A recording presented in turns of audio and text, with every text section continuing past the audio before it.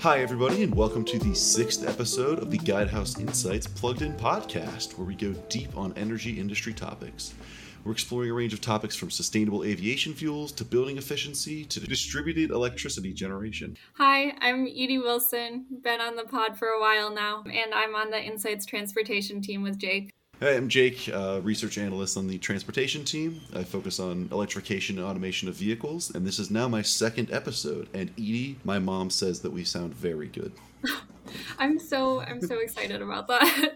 Good to have a listener. I have a lot of friends who say they will definitely listen at some point. This week, we're talking with Hannah Bastian, a research analyst on the Guidehouse Insights team, about her report, Corporate Renewable Procurement Strategies. Hannah contributes to Guidehouse Insights Building Automation and Control and Building Efficiency and Decarbonization Services. Her research focuses on global market analysis and forecast for energy efficiency building technologies, building energy management systems, intelligent buildings, and building to grid integration. Prior to joining Guidehouse, Hannah was a senior research analyst for the Buildings Program at the American Council for an Energy Efficiency Economy, where she conducted research on a wide variety of topics related to improving the energy performance of residential and commercial buildings. She has also worked as a program assistant at the National Center for Sustainable Transportation and an intern at the Energy Efficiency Center at the University of California, Davis. She has a BS in Environmental Resource Economics from UC Davis. Welcome to Plugged In, Hannah. Thank you. I'm excited to be here. That's quite the bio. I'm really excited to talk to you. Before we get into it, I guess we should start with a definition. What is corporate renewable procurement? What does that mean? Great. Yeah. So corporate renewable procurement is the process in which a private company purchases renewable energy to meet a portion of their energy demand. Today, more and more organizations are committing to matching 100% energy use with renewable energy target dates like 2030 and 2035, and many of them are already hitting their targets today. When we talk with these, we get a lot of abbreviations and initials, so we're going to give people a quick primer on some of these. We're going to start, what is an EAC? Okay, so an EAC, I think that's what people call them, EACs. So an EAC stands for an Energy Attribute Credit, which is essentially a credit that allows the owner or the purchaser to claim use of the renewable energy supplied to the grid. One EAC accounts for 1 megawatt hour of renewable generation supplied to the grid. So say I have a wind farm and I generate 20 megawatt hours of wind energy in a day. By the end of that day, I'll have 20 EACs that I can either keep for myself and say, here we have, we've generated this much energy, or I can sell it to someone who's trying to procure renewable energy. And then there's two main types of EACs. So there's bundled EACs, which come with the physical energy that's supplied to the grid. And then there's unbundled EACs, which are sold separately from the energy supplied. And then the next one I have on our list is a PPA. Could you explain exactly what that means? Yeah, a PPA is a power purchase agreement, which is basically a contract that the corporation enters with a third party that will build, own, and operate a renewable energy installation. And there's two main types of PPAs. There's physical and virtual. So a physical PPA is renewable energy that's directly supplied to the corporation, usually through a private wire. And then in a virtual PPA, the renewable energy is supplied to a power market. So it's not directly going to the corporation, but the corporation is going to claim it when it is supplied to the grid. Last term, green tariffs. You use them a lot in the report, and could you explain to our listeners what a green tariff is? Yeah, so a green tariff is a program or a contract that's offered by a corporation's local power provider that allows them to buy renewable energy through usually a special rate. Okay. I feel like I've learned a lot just in the initials and learning what all those things are, but there's more to learn. So what are the primary methods that corporations are using to procure renewable energy? Yeah, so all three of those methods that I just described are used by corporations today. There's also a fourth, which is self-supply, which I think everyone is probably familiar with. It's when they generate their own energy. So think about, solar on rooftops as an example. By far, the most common one used today is unbundled EACs because they're often the most accessible to get and also the cheapest to procure in most cases. Does that strategy differ between regions? So those four, is that every place does them, or some places do more unbundled EACs, some places, how does it differ between areas? Yeah, so it actually does differ greatly from region to region. And I'd even say it differs greatly from country to country and even state to state, local jurisdiction to local jurisdiction. And that's because the local power market regulations have a major impact on the types of procurement that corporations can pursue. So as a general rule of thumb, I would say deregulated energy markets offer corporations the most freedom in choosing how to procure renewable energy because they allow open competition among power generation. They also let buyers choose their power providers. So this is kind of why we've seen like PPAs flourish in regions with deregulated energy markets like Texas in the US. And then I'd say on the flip side, like vertically integrated markets or heavily regulated markets, like the ones that we see throughout Asia, really kind of limit the way that corporations can procure energy because they don't allow buyers to choose their power suppliers. So in these markets, corporations must purchase their energy from their designated energy supplier, making PPAs really difficult to pursue or often outright prohibited. So they have a lot fewer choices. I think you'll see self-supply and e-purchases more common in those areas, simply because PPAs aren't really an option. Yeah, that makes sense. And it isn't necessarily something I would think of right away. I want to talk about one of what I understand from reading your reports is a driver, and that's ESG. It's been in the news a lot this summer. Can you explain what another initialism ESG means and why it is a driver in this space?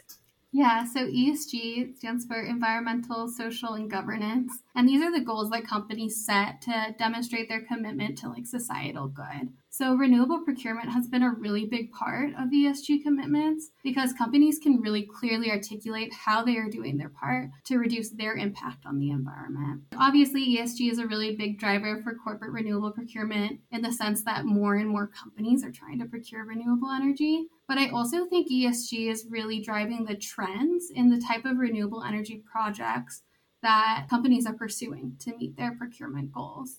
So, for example, the companies that are like leaders in this space, a lot of them have already met their like 100% renewable energy commitments just like on an annual level. So they want to go like a step up and really say, here's what we're doing now, here's how we're doing this better. And like one of the first things that they did was having requirements that make the renewable energy additional, which means that it's new to the grid, or it's a project that wouldn't really move forward unless they had commitments from corporations to help fund the project. And so this is really helping them demonstrate that they're helping new renewable energy projects enter the grid rather than just buying the renewable energy that's already grid. The next trend that I see ESG really driving, and I think it'll be really interesting to see how it plays out in the market, is 24/7 carbon-free energy. And I would say like this has become a really hot topic in like about the last year. I think Microsoft, Google, Iron Mountain have all made 24/7 CFE commitments. And recently the US federal government has set one for all federal buildings. And this requirement basically means that they're going to procure energy that meets their hourly demand rather than their annual load. So say, for example, I'm a massive tech company that has a ton of servers that run all night, and I commit to 24/7 carbon-free energy, then I have to procure energy that meets that nightly load.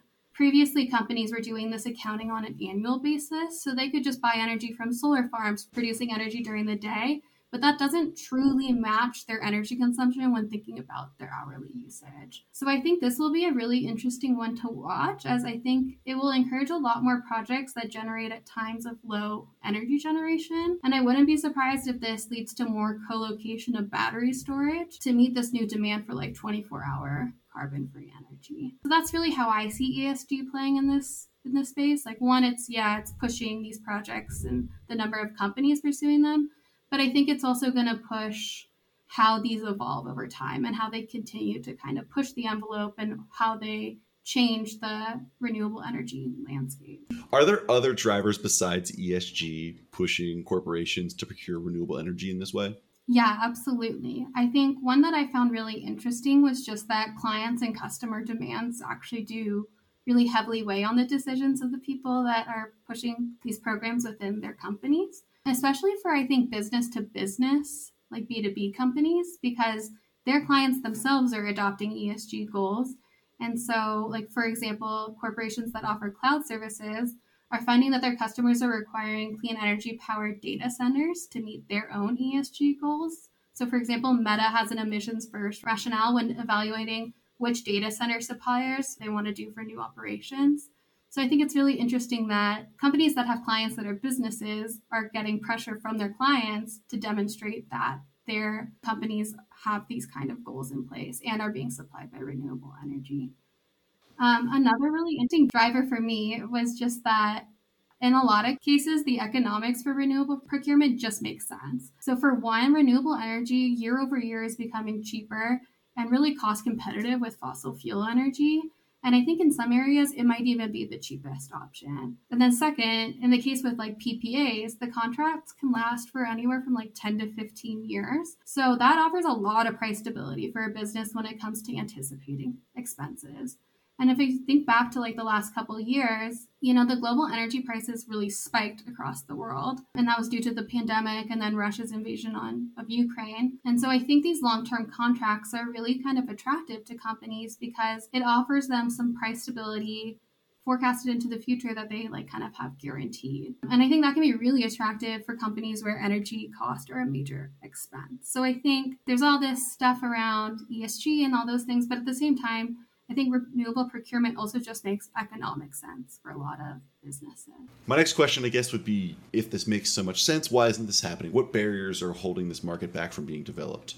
Yeah, so I think there are definitely barriers in this market. I think, right now, the market is really competitive for buyers, and it makes it really difficult for businesses to win PPA contracts and procure renewable energy. And speaking with experts working in this space, I got the sense that demand is just growing a lot faster than supply can keep up. Especially in the last few years, the pandemic caused a lot of supply chain issues, which really put like a bottleneck on the number of projects that could be developed. And then there's a lot of projects that want to be developed, but they're caught in like a holding pattern waiting for approval from local regulators. So I think there's, a slower amount of projects coming on than the amount that demand is really growing for them. And then I think the barriers also really kind of just depend on the corporation that wants to procure renewable energy.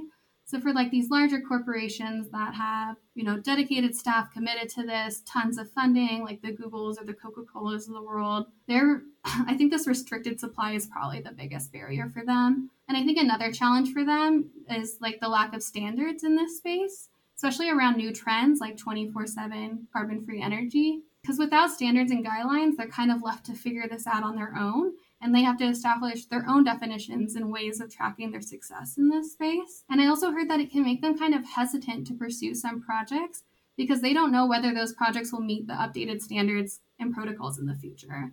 So they're worried, if I do this project now, but the standards change in such a way that this doesn't count, then I don't really get to count this towards my goal. And so that can make them hesitant to make certain investments.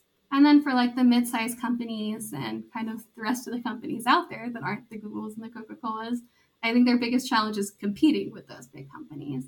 Especially in the PPA space, it can be really hard for them to win kind of those attractive contracts, those attractive projects, just because for one, they might not be able to commit to like the same timeline that those bigger companies can have.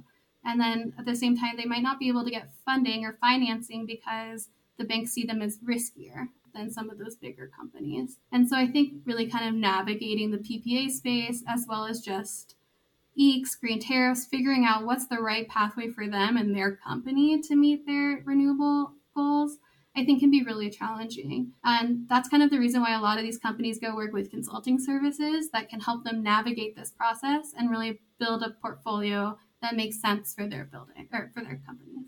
That makes a lot of sense why there's hesitancy if there aren't, I guess, more specific guidelines and standards. I understand that. You mentioned PPAs again, and I want to go back to regional distinctions. I guess, what regions do you expect to see having the most renewable procurement, and is the energy market structure, is that indicative of whether they'll have more or less energy renewable procurement? Yeah, definitely. So I think in North America and Europe, we're going to continue to see growth, especially in PPAs, both physical and virtual.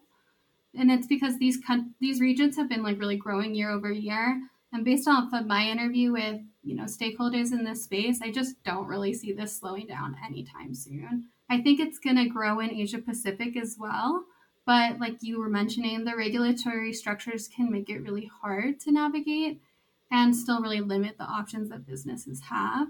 I will say governments in that region are working to update their policies and allow more renewable procurement, but those things take time, and the progress to date has been relatively slow.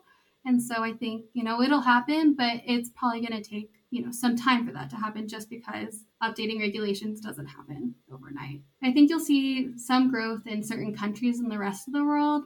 But again, these markets are just trickier to navigate and they have fewer options. So I really think EECs will remain the main type of renewable procurement for the rest of the world for the time being. I want to go back real quick to something we talked about earlier when we were talking about barriers to the space, about mid-sized companies competing with Coca-Colas and the Googles to win these PPAs. Is there other methods they use? I mean, a smaller mid-sized company might not have the same ability to build a solar field array or any sort of wind farm sort of thing, but there are other options. So do you notice that with smaller companies, they tend to be buying a lot more of these other options like EECs, or are there other options even that are just mostly focused for these small mid-sized companies? Yeah, so I think they're really going to probably focus on EECs. If they have green tariffs available to them, they might go that route. And same with self-supply. I think in some cases that might make sense for them. And again, I see these companies really working with those consulting companies to evaluate those options and decide what really makes sense for them, what's available to them. There is this really kind of interesting development in the PPA market, which is called aggregated PPAs, where groups of these smaller businesses will come together and form a single bid, essentially, to procure renewable energy from a project. And that helps them make them look more competitive. So it gives them more security and be able to get financing, because it looks like they might be more reliable if you kind of can diversify the companies in the group.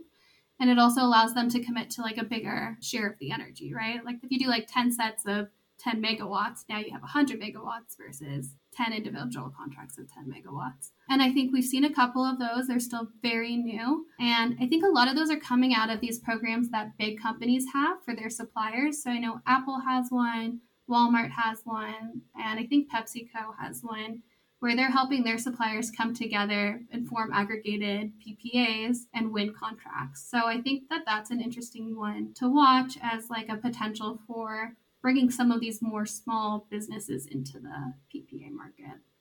Are there any other specific case studies in this area that you can cite as being interesting?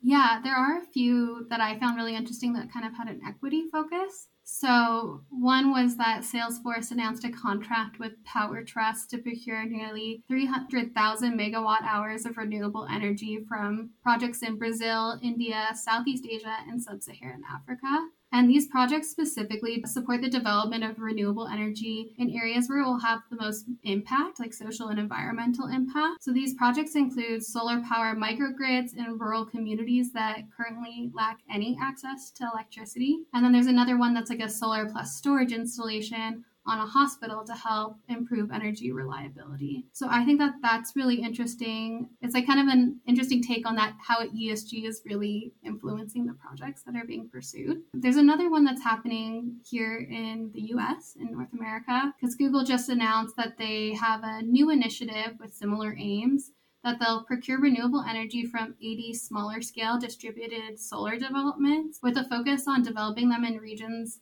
with low to moderate income households. Usually like big companies like this will procure energy from like large grid scale developments, but this new distributed approach helps ensure that more communities will see the benefits of renewable generation on their local grids. This focus on like kind of distributed energy helps spread those kind of benefits. So I think those are two interesting ones to think about. I think there's a lot of creativity happening in this space between these and the aggregated PPAs. So while this is like a well-established market, I think it's going to continue to change and evolve, and it's a really interesting space to watch. Yeah, it's been really interesting in the US and beyond how there has been more focus on equity in these new types of projects and the renewable energy space. Really interesting case studies. I know we've covered a lot, but just want to ask, since we ask all of our podcast guests this, is there anything that we haven't talked about that you would like to address? No, I don't think so. I feel like we covered a lot. Okay, amazing. Any last questions, Jake? No, I think you have it covered. I also don't think this is a very appropriate topic for the "what's the weirdest thing you've ever seen" question we sometimes ask people. Yeah. Thank you so much to Hannah for joining us. And to learn more, this report is available on the Guidehouse Insights webpage. To keep up to date with the podcast, please feel free to subscribe on Apple Podcasts, Spotify, wherever you get your podcasts. We look forward to you joining our next conversation in September. And thanks so much to Guidehouse for providing us the platform for discussion. As a reminder, the webpage is www.guidehouseinsights.com for reports and other publications on the topic.